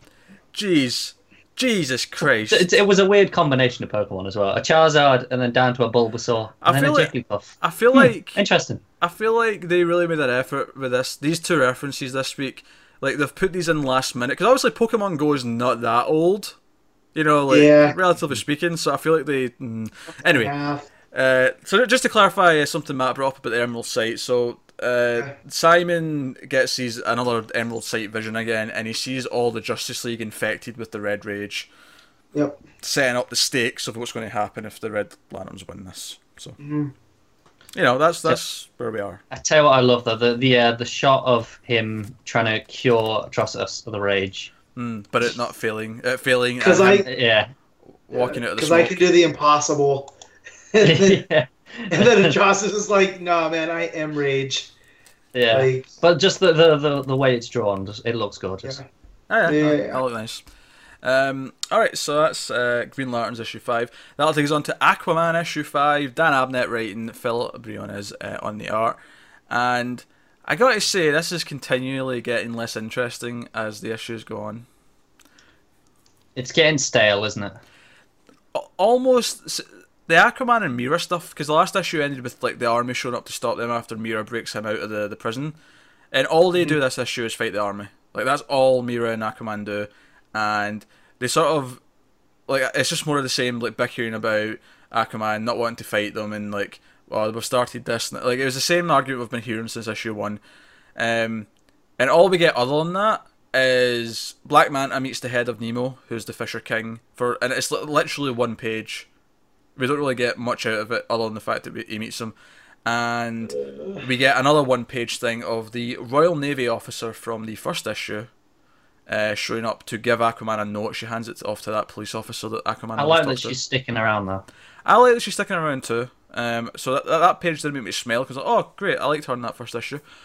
But that's basically it. Like, there's almost nothing to talk about. Like, nothing. Really the ending. happens. The last page where Superman shows up. Okay, sure. Superman shows up to presumably try and like talk Aquaman down, or possibly fight him if the need arises. Yeah, which not looking forward to seeing, to be honest. Yeah, I have to admit, I didn't really like this issue all that much. It kind of, I'm not sure if Superman's doing this of his own choice, or is he doing like as a favour to the government? Like, I don't even know if he's showing up as a favourite of the government. I think it's just a case he sees the fighting on TV or whatever, and he just shows up like, all right, I'm going to stop this. Maybe. He sees his friend at a bar brawl. I was like, hey man, we need to talk. Let's over here, grab a stool. Yeah, I hope it's that, and it's not the government's asking. Because I really don't think like the Superman we have now would even be contacted by the government yet. Like, I don't think people were there with him. They'd probably more be keen to send Luthor over than That's Superman. true. I suppose it depends like how far ahead of like Justice League this Aquaman art. Yeah, that's true. So we don't know when it's set, so that's a fair point. But at least for all the other things, like there's not a single Superman book right now where I feel like he's at the point where the government would be. He's not, but I feel like every other book is ahead of the Superman books. Because like in Justice League, in Batman, where they show up, like they're all ahead of the Superman books. Oh well, I don't know if Justice League is ahead of. No, I guess it is. It's definitely ahead of action, obviously, but it's ahead of action for sure. But maybe I guess it is kind of ahead of Superman too. But not much happened. It was mostly just them fighting the army and bickering about the same debate they've been having the whole time. I mean, it looked good. It was nice, and the action looks good. I mean, it's not a chore to read. Like, Abnett's a good enough writer that it reads well enough. It's just nothing that interesting. It reads very fast as well. And it's a shame, because the first issue was definitely the best one, and it's just continuously got less interesting and more stale as the arcs went on. So, shame. But that's Aquaman this week. That'll take us on to Suicide Squad issue 1. Rob Williams writing, Jim Lee are on the main story, and Jason Fabok on the backup story. Now, keep in mind, this is not a longer issue. This is the regular, 20 to 22 page count. It's just that to keep Jim Lee on schedule, they're making the main story only be like 14, 15 pages, whilst the backup then takes up with a different artist. Whatever you gotta do. I will say though, I felt that short length. I couldn't believe seeing that bottom corner of that page. It said, "Oh, and next time this." I'm like, "Wait, what? That's the whole thing?" It felt like half an issue, because probably it was half an issue. Yeah, it legit feels like half an issue. I think it was a little bit longer, but yeah. It feels like half an issue, not so much in page count. I'm just meaning story beats. It doesn't feel like a full story. It feels like, or a full chapter of a story. It feels like it just cuts off, and we'll get the next half of it in the next issue. Yeah. Because all that happens in this issue is Amanda Waller goes to Belle Reve, collects the squad, Harley makes a joke about being not wanting to be sent into space, or is it? No, was it Croc? Who said that? Someone was it Croc? Cracked a joke about not wanting to be in space. Cut to them being in space. Okay, funny. Yep, that's fine. Harley Quinn makes a Pokemon reference. Fucking negative points. I don't know why this is negative points. There's nothing wrong with that. Harley is too crazy to be amused by such a inane. But this is the problem. No, this is the problem with Harley is she doesn't have a set tone. There's the Connor and Palmiotti version, and now there's the Suicide Squad version. The Connor and Palmiotti version would be playing Pokemon Go. Right, but maybe not the Suicide Squad version. Right? I mean, we haven't seen enough of this Suicide Squad version to say that they're that different. From what I read, this feels like the Connor and Palmiotti version. I just can't see her taking time from the Connor and Palmiotti stuff with that Rebirth issue, all the millions of things that was going on. Here's the for her to have a bomb in her neck. Yeah, that's a good. Here's a question: when exactly does this Suicide Squad thing take place? Because in the Harley Quinn book, going from issue 1, she owns like a club and she's got her own like supporting cast and she's doing all this stuff and she's not really been that much of a villain. Yet in Suicide Squad, she's in Bella Reeve and she's got a bomb in her neck. Well, again, it's this the other Rebirth books we're talking about. We're not sure where everything's set. I'm guessing this is a fair bit later. I guess. I don't know. Sure. This is why I can't care about this stuff. Most of the time, this doesn't bother me because when it's Batman or Superman, you just assume that the arcs sort of fit around each other. But these two are so like conflicting. Yep. Like because one of them kind of like says the other one can't really be happening. All right. Here's my guess as to what has happened here.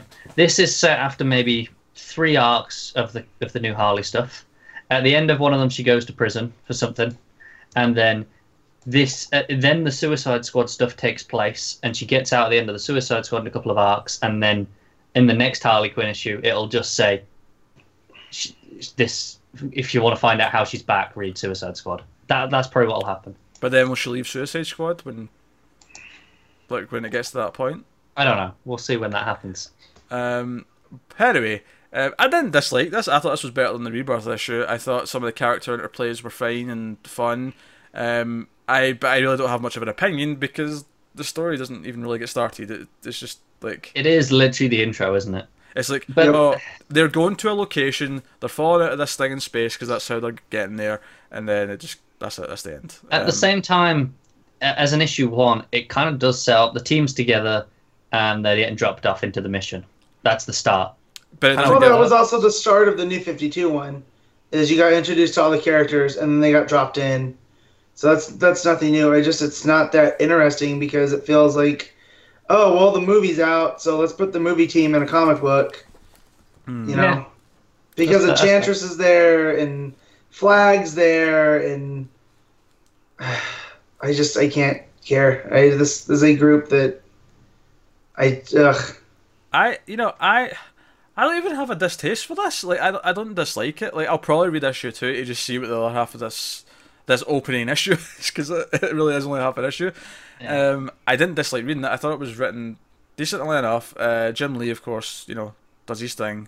He's pretty good. Mm-hmm. And his style fits this more than I'd say Justice League when he was doing that. Yeah. So it's the same for me. I'm definitely going to read on because there's not enough for me to judge it on yet. Yeah, I'll read issue 2. I will say the backup, and I'm assuming each one over the next few issues will all just focus on a different member. This one focuses on Deadshot and sort of shows his not origin, but kind of the origin of him not being a complete villain when he decides to get Batman to help save his daughter, and still kills the bad guy. Even though he knows it means Batman will put him away. Like, he does that knowing, and he accepts that Batman's going to put him away for it. I think I like this backup more than I did the main issue. So did I. I think it's a complete story. Exactly. that is true. That helps. I don't like the way they're doing this. Like, just let Jim Lee be a co-publisher. Stop making him draw stuff, because it's just going to be put behind. Oh, you know what? Just make it a monthly book. Or make it a monthly book. Like, I think after the movie kind of tanked, I think the market will right itself. I don't think there's going to be that big of a desire for Suicide Squad. I think what will happen is we'll get this arc where Jim Lee's doing this for the first, 4-6 issues maybe? And then he'll leave. And I think I think he'll probably leave after that, and we'll swap to just regular issues with another artist, and that's fine. Yeah. Yeah. I don't even like we say. I also don't feel any of these members are just are expendable. Like, I don't feel there's anyone that's going to go boom or anyone that's going to get taken out. They're not really going to do that anymore, Matt, just because they want to have the big names in the team. I know, and what's the point of calling it Suicide Squad then? You do need some cannon fodder. Because it's a cool name. Yeah. Yeah. I guess. I don't know. I can see Flag going, to be honest, and maybe Enchantress could go. Maybe Boomerang. I can see Enchantress becoming a villain at some point, much like the movie, and then dying at the end of that arc. Yeah. There's cool stuff out there like Secret Six that if you haven't read that, you could be reading instead of trying to read. I will this give it one Suicide positive. Squad. He says one of them says we need a team of 6, right? And they pick these lot. So even if no one dies in this arc, in the next one they'll go, oh, we need a bigger team, and that's when we get some more expendable stuff brought in. Yes, I'm not going to stick around to find out, but Yeah, I will probably read issue 2 just to see how it develops, but I'm not particularly stoked on it. I think it might read nicely in trade when you can actually read it. Maybe I'll find out then. Yeah. Oh dear. All right, so that'll take us to Connor's corner for the last book of the week. He's the only one that's going to read this, and he's going to continue reading this, and that is Harley Quinn issue 2. Amanda Connor and Jimmy Palmiotti with Chad Hardin on art. Connor, what happened in Harley Quinn this week? The last one ended, I believe, with some sort of zombie outbreak and Harley riding a rocket to somewhere. No, it wasn't Harley riding a rocket. It was her catapulting Red Tool towards the hospital, and he'd not opening his parachute because he'd gone unconscious from the blood loss after she chopped off his arm because she thought it'd be infected. Cool. Remember this now? Vaguely, aye. Yeah. Yeah, I tried not to, but no. Thanks. Before I get into it, you said, oh, he's going to continue reading it. Like, some of the other stuff I'm reading is like, it's a chore, and I'm reading it as I'm taking the bullet for everyone else. This, I legitimately enjoy. It's a great comic. You're crazy. So, no, it's great. No, here's the thing. I don't think it's bad. It's just it's not for me. So no, people out there like it, cool. But I don't make me read it. Look, I'm not going to do this obviously because you're going to be talking about this every 2 weeks because it's a double shipping book. I'm not going to bring this up every time. Obviously, I just don't like it, and that's fine. But Connor wasn't here last time, so I just want to issue 1 I thought was unreadable. I struggled to get through it. I was checking the page counts. They're always very long reads. They're the same, obviously the same length, but they're very wordy and they do feel quite lengthy. So no, it's just not for me. So what happened this week, Connor, and anything you want to say you liked or so. So obviously Red Tool doesn't open his parachute, so she shoots the hospital windows from the building that they're on, so that he'll just go through the window. And then they'll reattach his arm, which, why not? And then they do some investigating into the zombies. They do some experiments, and she tries to literally go fishing for one. As in, she goes on the roof and lets down a fishing rod to try and hook one up. But instead of getting a person, she hooks into a zombified police horse, and it pulls her down into the zombies. I can see Pete wants to say something here, so go on. This is basically a continuity anyway, so maybe my previous complaints about Suicide Squad are just gone. It also does mention there's a radius that the zombies aren't leaving for some reason. No matter what, they're not going out of it. So it's very contained to I think it's a square mile or something like that. So it's not that big an issue anyway. And so she's running around chopping up zombies. They learn that biting doesn't get you infected. It just kills you. That's a relief. They either bite you so much that you die from blood loss, or you're fine.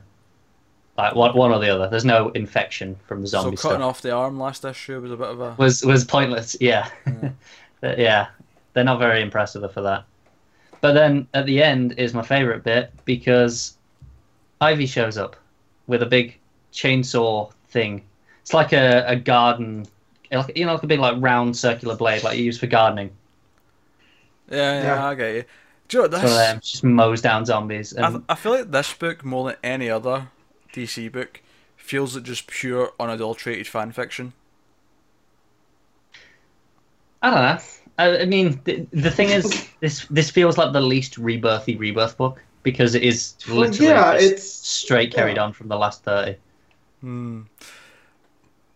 But like, all of the reactions and stuff. But you liked it, I assume. I did. And there was a bit where where the metal guy, one of her friends, he shoots a metalhead, and she goes, "Oh, don't worry, you'll be in the front row watching Dio and Lemmy in Metal Heaven." Yeah. That's pretty good. Yeah, but no, it's a lot of fun. But it is just Harley Quinn taking on zombies. I mean, there's not that much more to say. But I'm excited to see Ivy show back up because this book has been at its best when Ivy's been there. All right, that's Harley Quinn issue 2.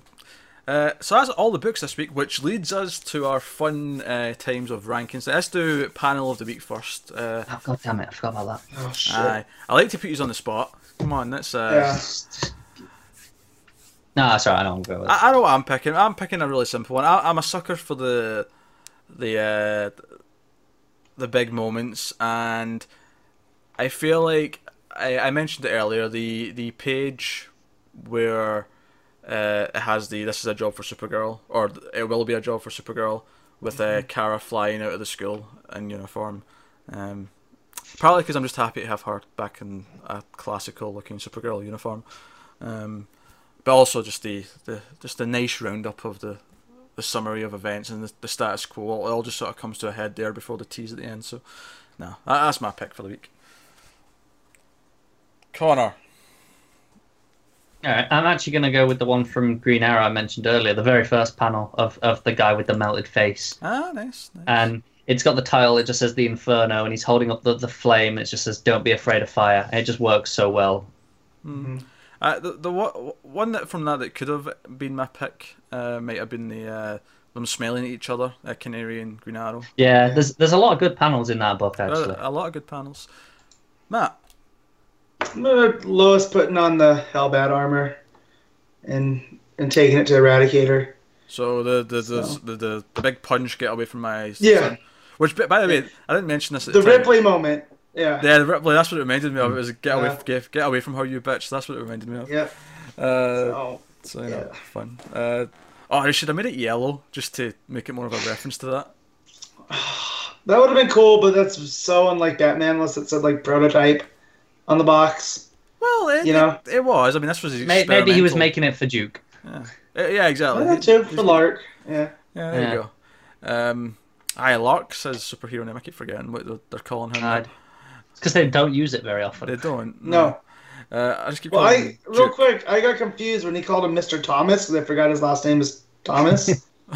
So I was like, who the hell is he talking to? Oh, yeah, it's Duke. Yeah, see, for a second I was like, wait, Thomas Wayne's alive again? What? Yeah, me too.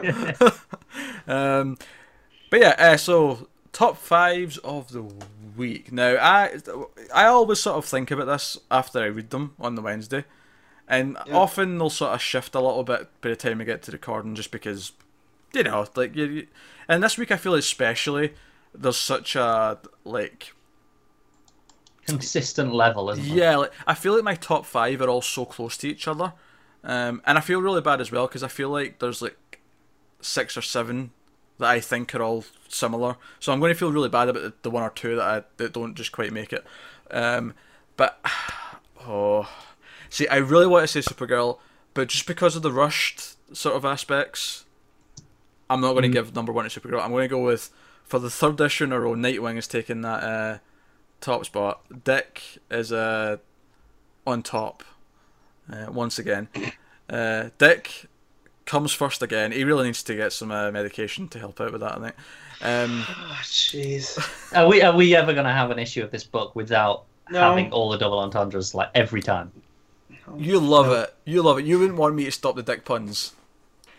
You love it. You know what? See, if I get nothing but complaints from the viewers and listeners, if they complain, sure. But you two complaining, I don't give a shit. Dick puns, as far as I can see. Guys, you know what you have to do.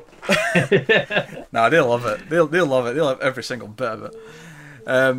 Okay, so Nightwing at number 1, Supergirl Rebirth at number 2. Then Superman issue 5, and then Batman issue 5, and then in 5th place,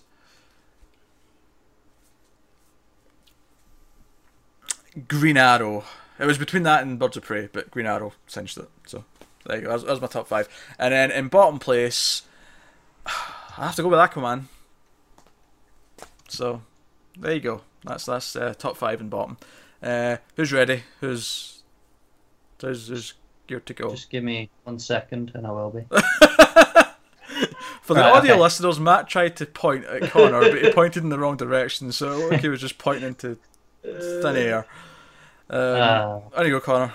Alright, I'm going to go Superman first, because it's just fantastic. I am going to go Nightwing second. Third, I'm going to go Batman. Fourth, Supergirl, because while I loved it, like I said, the plot, it was rushed. It was just an issue just to get where it needed. 5, yeah, I'll give it to Green Arrow. Yeah, there you go.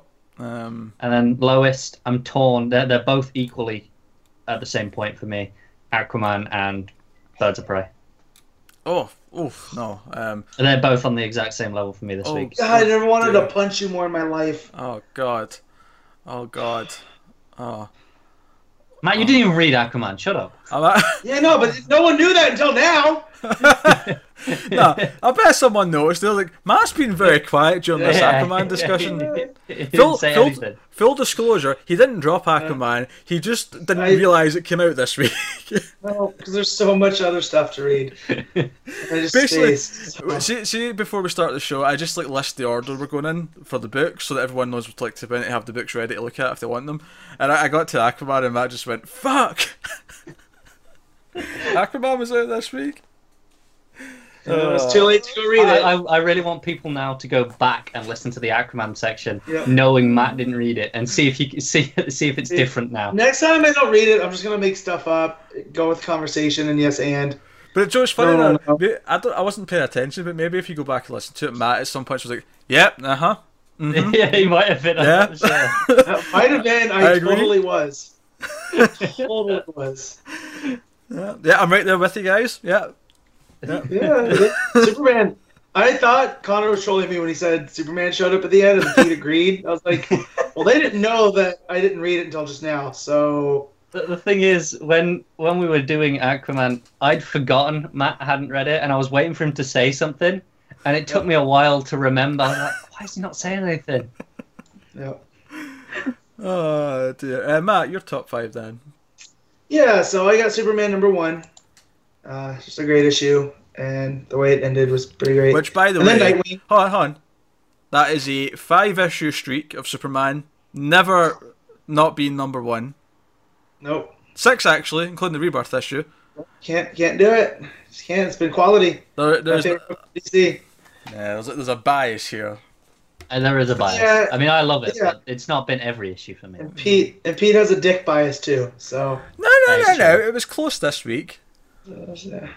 So Nightwing's my number 2. Speaking of Dick, it's been probably my second favorite book from DC since Rebirth, and then Green Arrow, which was solid. Supergirl Rebirth, and then Birds of Prey, and then because I didn't read Aquaman, I had to put that Suicide Squad down at the bottom, just because I will not be going forward with that one. I feel like you probably would have done that even if you had read Aquaman. Well, no, because judging from what you guys say, I'm not looking forward to reading it now. I'm going to read it probably when we're done, just to see. But now I'm definitely not looking forward to it because I already was on the verge of it dropping every week. And I really want to like it because I want to support Aquaman, but it's been increasingly difficult since the Rebirth issue. I think the thing is, we know Abnett can do better. Yeah. And he is doing better in Titans. Like, Titans is just... Exactly. Yeah? Just over a couple of weeks. But... Alright, so there's all all our rankings for the week, which leaves me with one last thing to do, and that is tell you what's coming next week. We have one new book next week, and that is Blue Beetle Rebirth, issue 1. Yes. So excited for that. We also have, of course, Action Comics 962, Batgirl issue 2, Deathstroke issue 1, Detective Comics 939, The Flash issue 5, Titans, Speak of the Devil, issue 2, and we have Wonder Woman issue 5. We also have in Connor's Corner, the Hellblazer issue 1. Yeah. And I don't know if he's still doing it. He kind of just did it last time by accident. But Hal Jordan and the Green Lantern Corps issue 3 is out next week. Let's see how it goes. Like I said, I did enjoy last issue more than the first, so I might see if it continues the trend. Yeah, after the last time we talked about it, I went back and read it, and really? I agreed with what Connor said. Yeah, so maybe I might be reading that, but it's not a priority. So that might not even be in the corner. That might actually be elevated to main bulk. Oh my! But I'll let you guys know. It just depends on how much other stuff I have left to read. Yeah, I get you. I'll just do what Matt did today with Akam. I'll just pretend I read it and nod in agreement. Yeah, Gorilla Grodd showing up. Great. No, I'm glad you enjoyed it after I said it was better. Well, it mostly had to do with them sending Gardner off into space because nobody likes him. So, it was good stuff. Yeah. Yeah. All right, cool. So that's what's coming next week. Not quite as meaty a week, but still meaty enough. So, look forward to all that stuff. Now, of course, the week after that is the dreaded 5th Wednesday week at the end of August. There will be an episode 15 will still happen that week. We will not have any books to talk about, but there will be an episode. It'll be maybe a slightly sillier episode with more tangents and stuff. I've not told these two what we're doing for that episode yet. I'm waiting for you to drop it now. And just ambush bug episode. No? Okay. No, don't worry, guys. You don't have to read anything. We're not doing like a retrospective on an old thing, which we might do in the future for other things. Right. But I've got a thing planned. That's fine. Does it involve waffles? I might add them now that you've brought the idea to my attention. That's a thought. Is it like a little Q&A, like favourite superhero snack? It's like, because like she has waffles, you got like Oreos, you're like donuts. Chocos. Not Oreos, Chocos. All right, fine. Knock off Oreos. Get on it. No. Let's just say it'll be just a sort of silly, fun episode where we can have some random speaking and discussion and tangent on things. And I'm just going to design a little structure of things that lead us down a rabbit hole of conversation. All, of course, in the world of DC. And I've got a little idea for a feature at the end of every potential 5th week, even when there is some annuals to talk about, because they're always going to be a bit shorter. 2. Yeah. But there's usually only 5 or 6 of them. Mm-hmm. Yeah, but obviously they'll always be a bit shorter. So I've got a little idea for a feature that we can always do at the end of a 5th week as well, every couple of months when it happens, because it tends to be every 3 months we get one of those.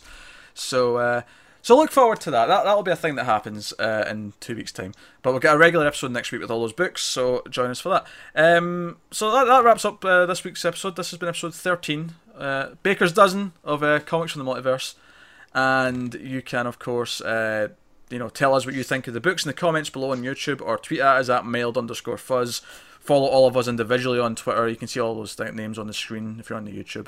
If you're not on the YouTubes, then I'm at Wibble89. Matt's at MattofSteel57. Connor's at ConnorRyan94. And email us even if you want to, mailedfuzz@gmail.com. Check out all the other stuff we do on the TV channel, Mailed Fuzz. We do all the weekly TV reviews. On the movies channel, me and Matt do movie reviews on 1.21 gigawatts, and me and Tim do horror movie stuff on Streams After Midnight. So check out all that stuff if you want to. But it doesn't matter if you don't. If you just want the comic book stuff, then just come for this. That's fine. Just help the show out. Like, subscribe, 5-star review on iTunes, and whatever else people do to give good ratings to things on the internet. Share us out. That's all we want from you. So, with all that said, that's us. Any final words from you two? No. That's 2 weeks in a row I've asked that, and both times I've been met with deafening just silence. Expect, like we let you kind of just ramble your outro out, and it's like just we kind of tune out at that point. Yeah, but I'm setting up a precedent now for this moment where I'm going to ask you two for final words. So you have an opportunity to have something prepared. What you need to do. You really want to give me the opportunity to have final words, because that's how bad words get said. All you're doing here is prolonging the outro, because this is how we tangent.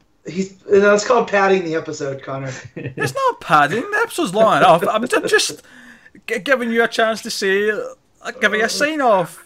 I love when Pete gets irritated. He sounds like Mr. Wick from Drew Carey. He hits that register, and I love it. It's so easy to get in there as well. It is. I love it. Thank you very much for watching and or listening, guys. It's always a pleasure. Keep reading comics, and as always, remember, never get lost in the Speed Force. Long live the Legion.